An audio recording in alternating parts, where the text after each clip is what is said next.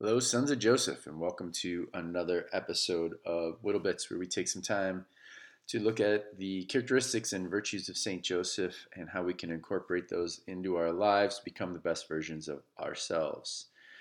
Today, I want to open with a Psalm of David, Psalm 23, the Father, Son, Holy Spirit. Amen. The Lord is my shepherd, I shall not want. He makes me lie down in green pastures. He leads me beside still waters.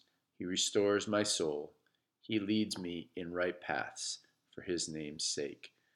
Even though I walk through the darkest valley, I fear no evil, for you are with me. Your rod and your staff, they comfort me. In the name of the Father, Son, Holy Spirit. Amen. Today I want to read an excerpt to you from this incredible book that I'm reading by Walter Ciszek. He was a priest in Poland that served time in Russia in the prison camps. The name of the book is He Leadeth Me. I highly recommend it. And I quote, God in his providence does not leave men at peace until they are converted in a crisis that, sooner or later, must come to every heart. God's grace demands the total transformation of man, for man belongs to God. When I consider this with St. Joseph, I think his total transformation moment was when he decided to keep, serve, and protect Mary and Jesus. I picture Joseph fully aware that his response to these dreams prepare himself by growing in faith daily, serving with all of his heart, putting his will aside, focusing on building his domestic church and his inner circle of friends towards the kingdom of God. And I go on, quote, we must learn to accept him on faith. We seek his will in all things and follow it, to place our confidence and trust completely in him. Once we have done that, we must live in that spirit daily in all we do, in all we say, in all we think, end quote, which is what I believe St. Joseph would have done. Quote, our primary responsibility must be the transformation of ourselves, of our hearts, and of our lives. We are at the same time disposing ourselves to help others and contribute even further to the spreading of the kingdom. End quote.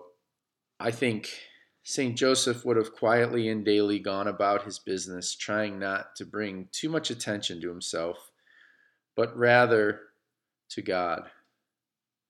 End quote. Each of us must faithfully fulfill the duties of our daily lives, the circumstances and people that God each day presents to us through his providence, offer us the opportunity to perform action after action in proof of our dedication to the kingdom. End quote. Here I see taking what God is giving Joseph and see him giving it back to God, just being a model for others and for his family. And I also imagine him having difficult days in the workshop when a project isn't going just right or dealing with a difficult customer or a tight deadline. I see him turning to God and accepting the situation for what it is, a way to grow in and model holiness. This is only done by accepting grace, which God gives us freely. And I quote, all of our actions of every day must accept as from God and referred back to him, must be done in a way that fulfills his will. For in this way alone is the kingdom of God promoted and spread upon earth. No one who has tried seriously to live each day in this way will say it is an easy work. It can only be done with the help of God's grace. That grace is always given to us, but we must learn to recognize it in the people and circumstances presented to us by God by God's providence, in the thoughts and inspirations that tug at our hearts and our minds. This grace always demands of us sacrifice, renunciation of self will, effort, and an untiring spirit of dedication. End quote. These are the virtues of St. Joseph that we should look to emulate daily as he did. Until next time, go to Joseph.